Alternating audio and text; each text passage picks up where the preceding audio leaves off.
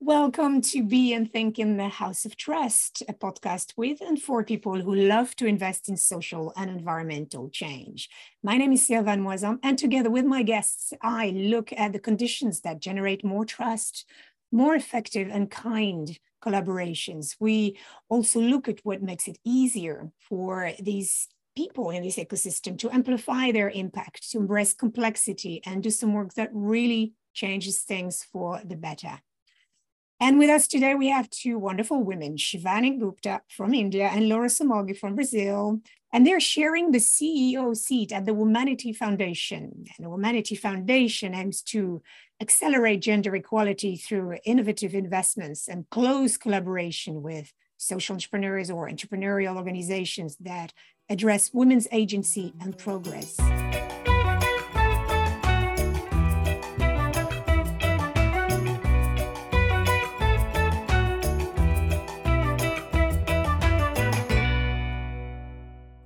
Laura, you're also the director of the Womanity Award on top of your list, which addresses gender-based violence through the deployment of evidence-based programs in self-to-self partnerships. I must share as a disclaimer that I was holding this position and handed the baton over to you, Laura, in your safe and secure hands in 2017. So it's a very special conversation for me today. Thank you, you two, Shivani and Laura, for being in the House of Trust today. So let's get started. If you had only one sentence to introduce yourselves, starting with I'm someone who's passionate about, what would you say? Gosh, that's a start. I am passionate. I love working with people and talking, discussing, brainstorming to find solutions together. I love to work like that. Thank you, Laura. Shivani, what about you? I think I would say I would love to work towards making this world more peaceful and equitable, not only on gender, but other things as well. You are sharing the CEO seat at the table. And Shivani, maybe I'd love to ask you, what's special about this CEO partnership? So, actually, this is the first time I am a CEO of any company. So, firstly, I don't know any other model. And I think it's almost like having a partner in crime. I know it's a wrong analogy, but it is like there is somebody who is sharing your responsibilities, sharing your angst, sharing your joys. And also, given the kind of personalities that two of us are, we are quite opposite in our thinking too. Of course, the purpose is the same, but we have fairly different personalities. So I feel A, I have learned a lot, and B, our decisions are more rounded. Maybe a bit delayed, but certainly more rounded. I love this. Thanks, Shivani. Laura, what do you think? Yeah, I agree. For me, it's the same. It's the first time I'm on a C position. And for me, it's just a model that makes total sense because there's no point in doing this by yourself. So I think even when you're working by yourself as like one CEO, I do believe in having people close to you that are not yes men to start with and then can collaborate. Mm-hmm. And I think having two really brings, as Shivani said, like the richness of perspectives. Yes, even holding each other's hands sometimes to make some decisions, having someone to bounce off your ideas and not being lonely. And we discuss a lot about that, at Womanity we have, it's a very small team. We try to be we are quite flat.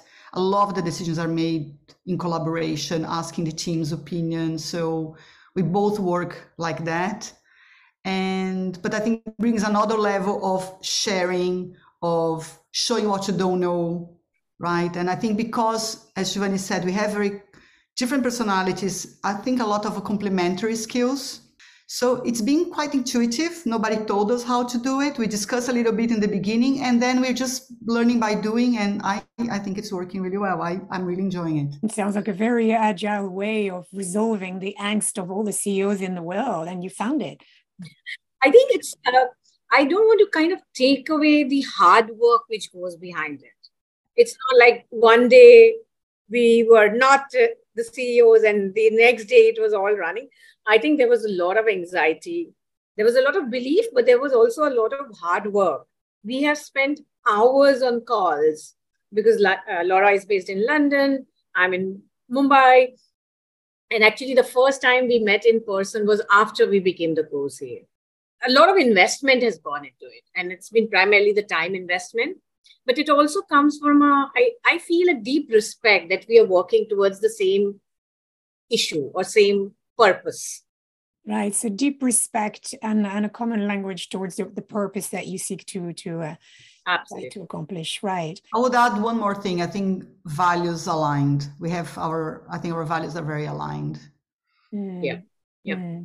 So let's talk about you got values, purpose, respect, and I want to just maybe deep dive a little bit more about the purpose of Womanity. And as a finance provider, where do you find yourself on that spectrum? How unique are you, Shivani? I think it's an interesting position to be in, right? Because what we call ourselves an operational foundation, which means that we, of course, design our own programs.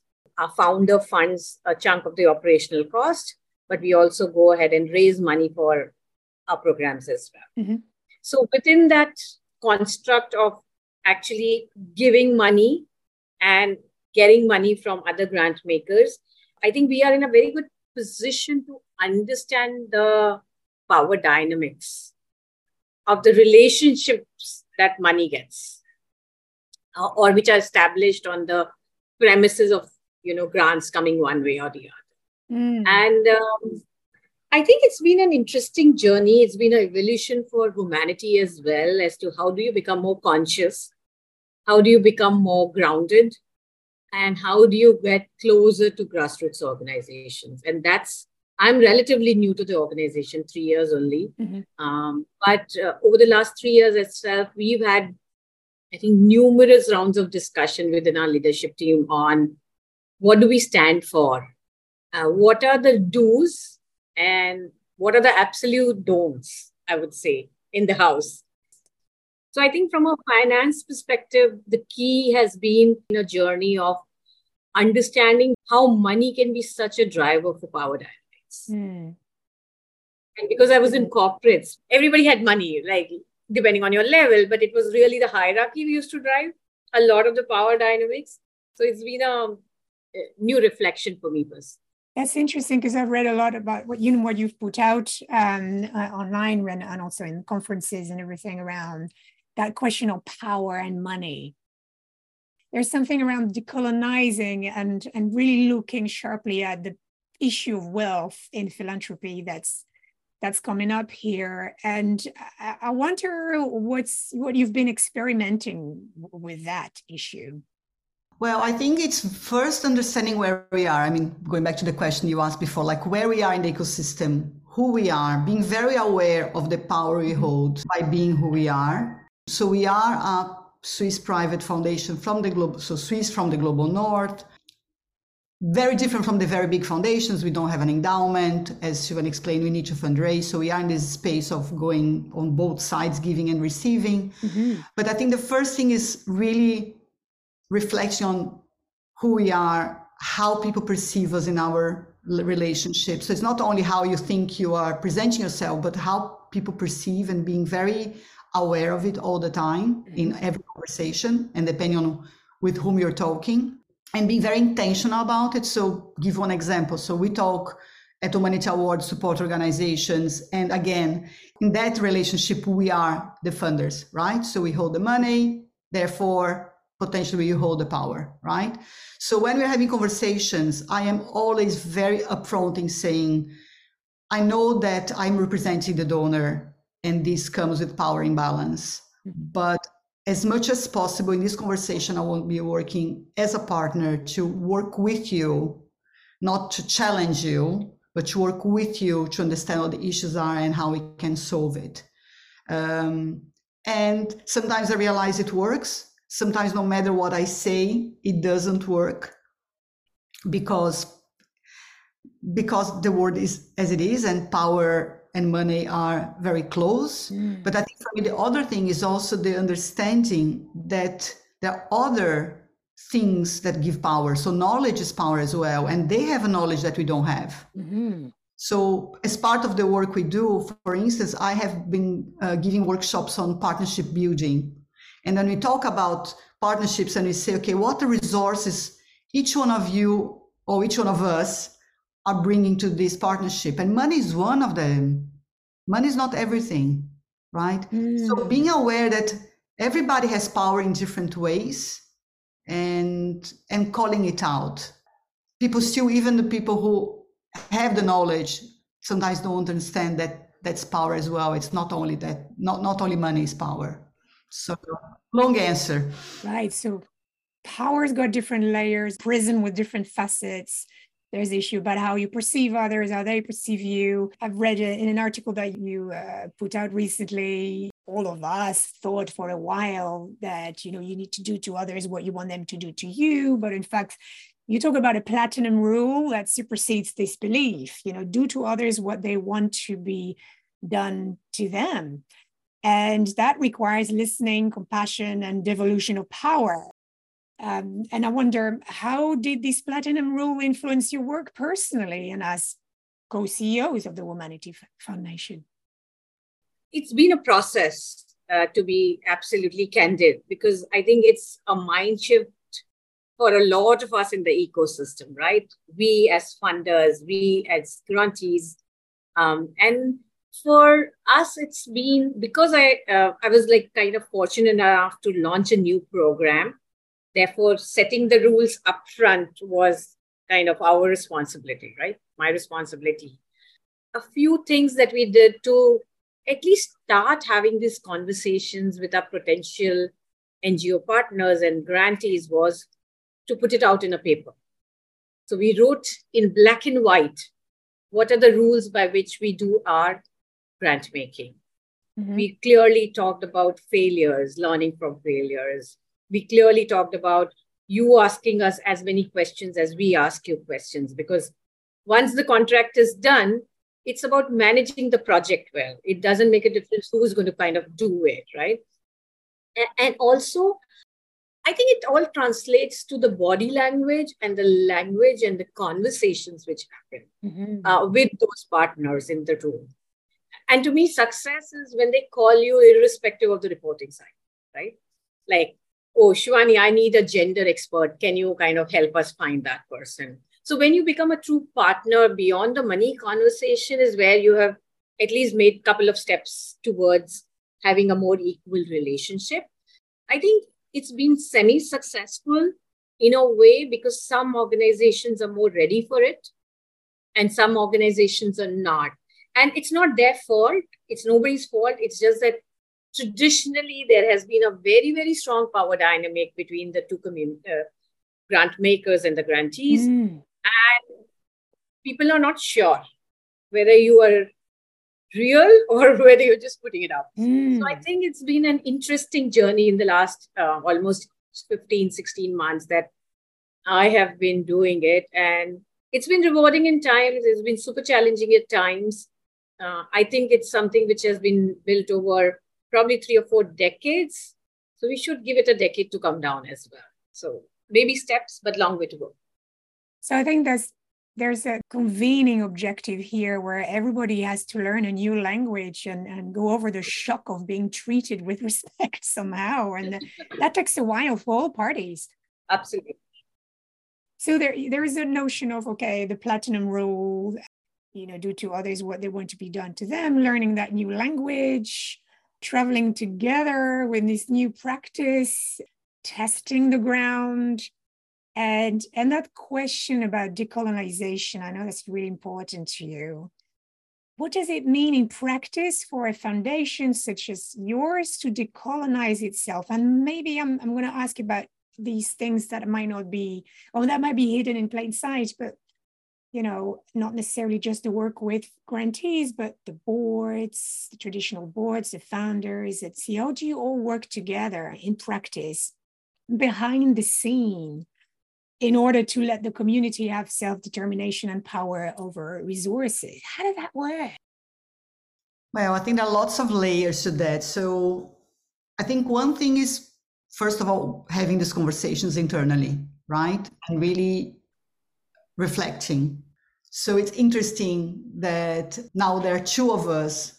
So it's already sharing power within, right? And as Shivani said, we have a leadership team. So as a lot of decisions are made collectively.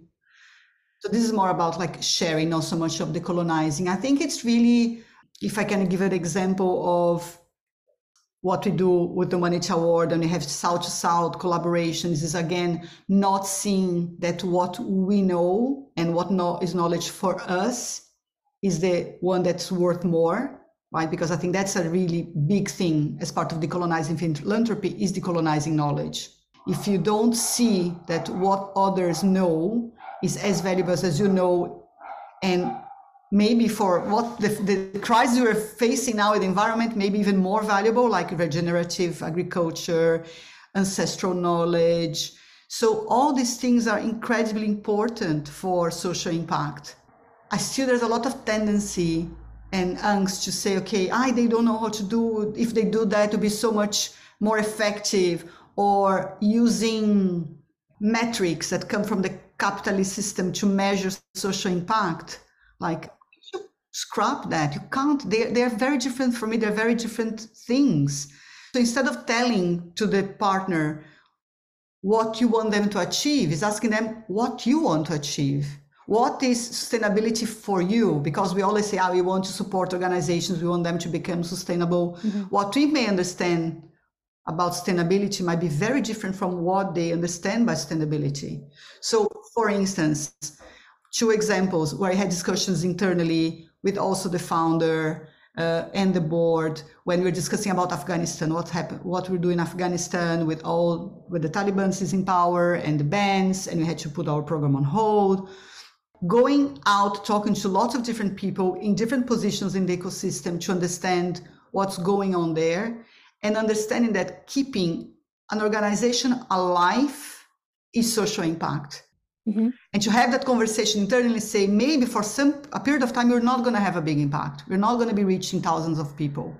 So I think for me, that's a bit of decolonizing of the knowledge internally. Like, it's not only about having big numbers. Or even during COVID, a lot of the work, and we have a special fund for organizations working on prevention of violence during COVID. And for them, the money was used for them not to close, to pay salaries. Mm-hmm. It's okay. Keep retaining the knowledge within, and so that they could rebound once the time was right? Yeah, being alive basically is like keeping the women's organizations alive is already impact. So I like that, because there is a systems approach here where you're not just stuck in your old ways of operating, but you zoom in out and you say, okay, what else is going on here that we could influence or rally partners around? So, and your observation, a candid observation, as you were saying earlier, not just for humanity, but that ecosystem, the ecosystem is moving, and a lot of people are trying to do that work, and they're really working hard to do that decolonizing work or that systems practice. And I wonder what might be limiting the thinking of the organization in the ecosystem, as they try to put these benevolent thoughts into practice. I think, like you rightly said, right, a lot of good work and a lot of resources are going to good causes, specifically gender. So you see so many $1 billion being allocated to it. I think the couple of challenges which people face, and let me start with what are the challenges as a funder. I think as a funder, a lot of the challenge is just a couple of them. One is the transparency which comes across from the nonprofit partners. In some cases, lack of it. Mm-hmm. Sometimes the relationship starts with a trust deficit. And the entire 3 years or 2 years or 5 years is spent in actually coming to a place where there is some level of trust. So I think that's one issue I feel a funder really struggles. I think the second thing that I have been talking to a lot of the larger funders, if I may say, they really struggle to work with small grassroots organizations. And when I talk about small, like if I look at an Indian context, I'm talking about organizations which have an annual budget of less than $500,000, typically, right?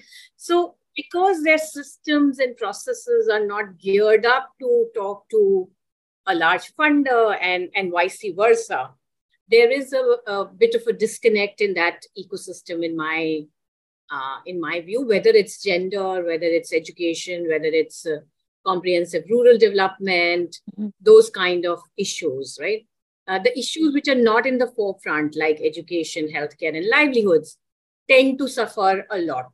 And if I was to go from the nonprofit side, I think one of the biggest things that we completely underestimate is the language barrier. It is so huge that it is ridiculous. Even within India, I feel we are not reaching a lot of the organizations because we have a language barrier within India. And there's also a perception within nonprofits, at least I think in the Asia region, that if I don't answer for a proposal request in English, I will not make it. So I think it's a lot of perceptions. It's a lot of, I would say, legacy, which is hurting even when both parties want to change. Now, let's see how the next 5-10 years pan out. But this is the place where I feel we could draw from the corporate sector. And I know a lot of people don't like that when I say is I feel a lot of the corporate sector works on what the customer is demanding. It does not make a difference whether what your CEO thinks or what, anybody or shopkeeper thinks. If the customer demands something, you get it. And that orientation to me is a bit missing in the development. Shivani and Laura, I'd like to take you to the future as part of the feature of this podcast. And talking about the future of leadership and its practicalities. But so we are in 2033. And you've applied all your themes, your ideas, your movement. It's been happening with ups and downs. What do you see yourself saying about the practice of generous and trusted shared leadership as you have been practicing for all these years? That's something I can kind of immediately come in. I would say it was a watershed moment in the way CEOs were perceived and power positions were perceived. It was not so much about the self, but about the role. And Laura, I've got a question for you as well. So think about 2033.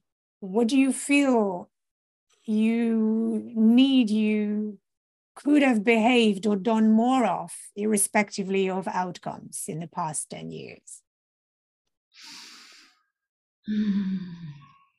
I took the easy one, Laura. I think, which is something that's already happening.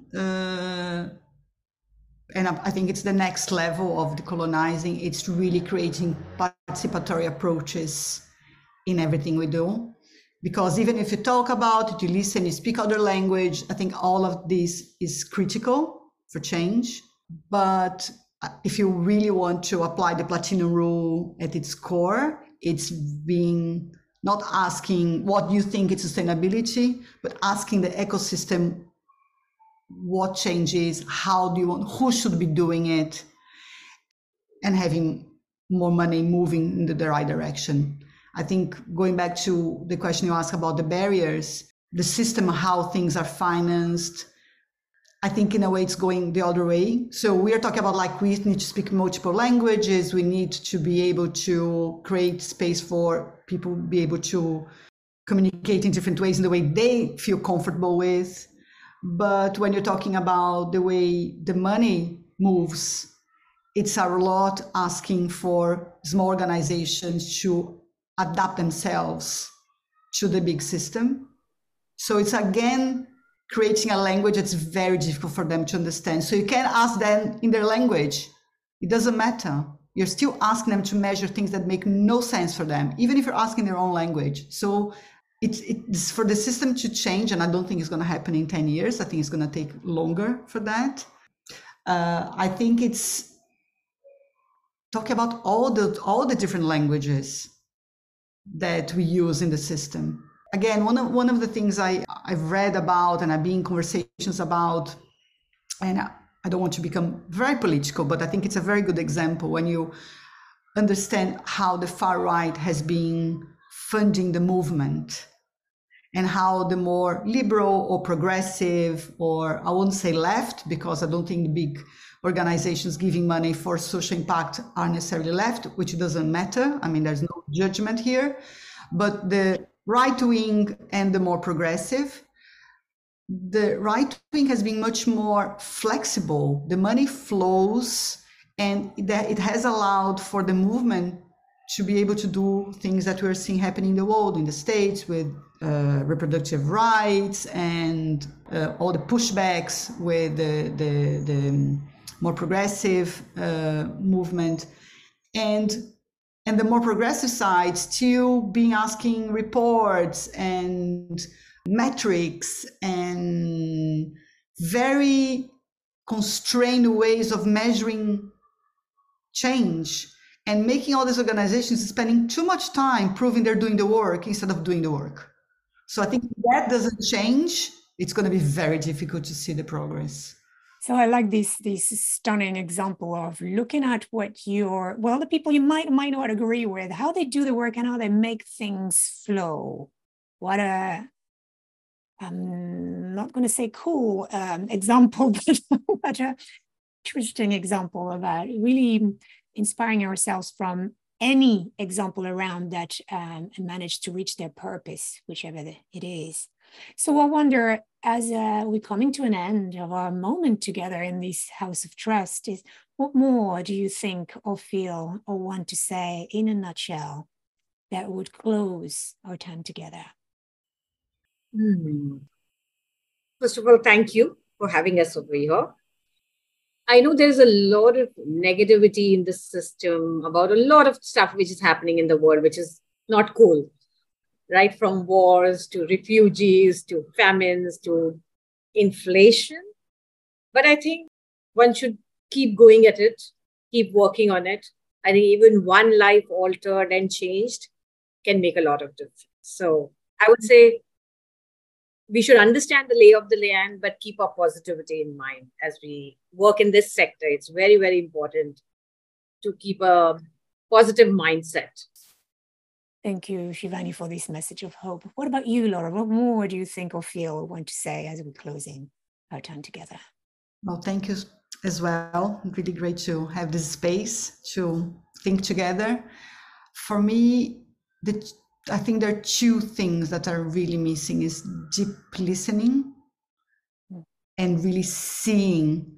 Because when we see what's happening with climate and violence against women and all the injustice and all the patriarchal system we are in, if people cannot see what's happening, like what else needs to happen in the world for people to see there is a climate crisis, a climate emergency. So I think it's really people opening really their eyes and their ears and see that everybody needs to play some type of role in making a change. So I think people, they see but they don't see, they hear but they don't hear. So I think listening, and I don't know if you can say deep seeing the world. Deep listening, deep seeing, and we've got all these eyes and ears. Generally, they come in pairs. There must be a reason. Thank you so much, Laura Somoggi and Shivani Gupta from the Womanity Foundation, for spending this time. So this is it for this episode of Be and Think in the House of Trust. I'm your host, Shivani Moisan, and I look forward to our next show for more thinking, seeing, and listening. So this series is available wherever you love to listen to your podcast. Connect with me through shivanimoisan.co.uk and get some regular conscious innovation updates to help you navigate all these mental models that are needed to collectively and individually ignite positive social and environmental change. That's it for me. Stay well. Be nice to each other. Bye-bye.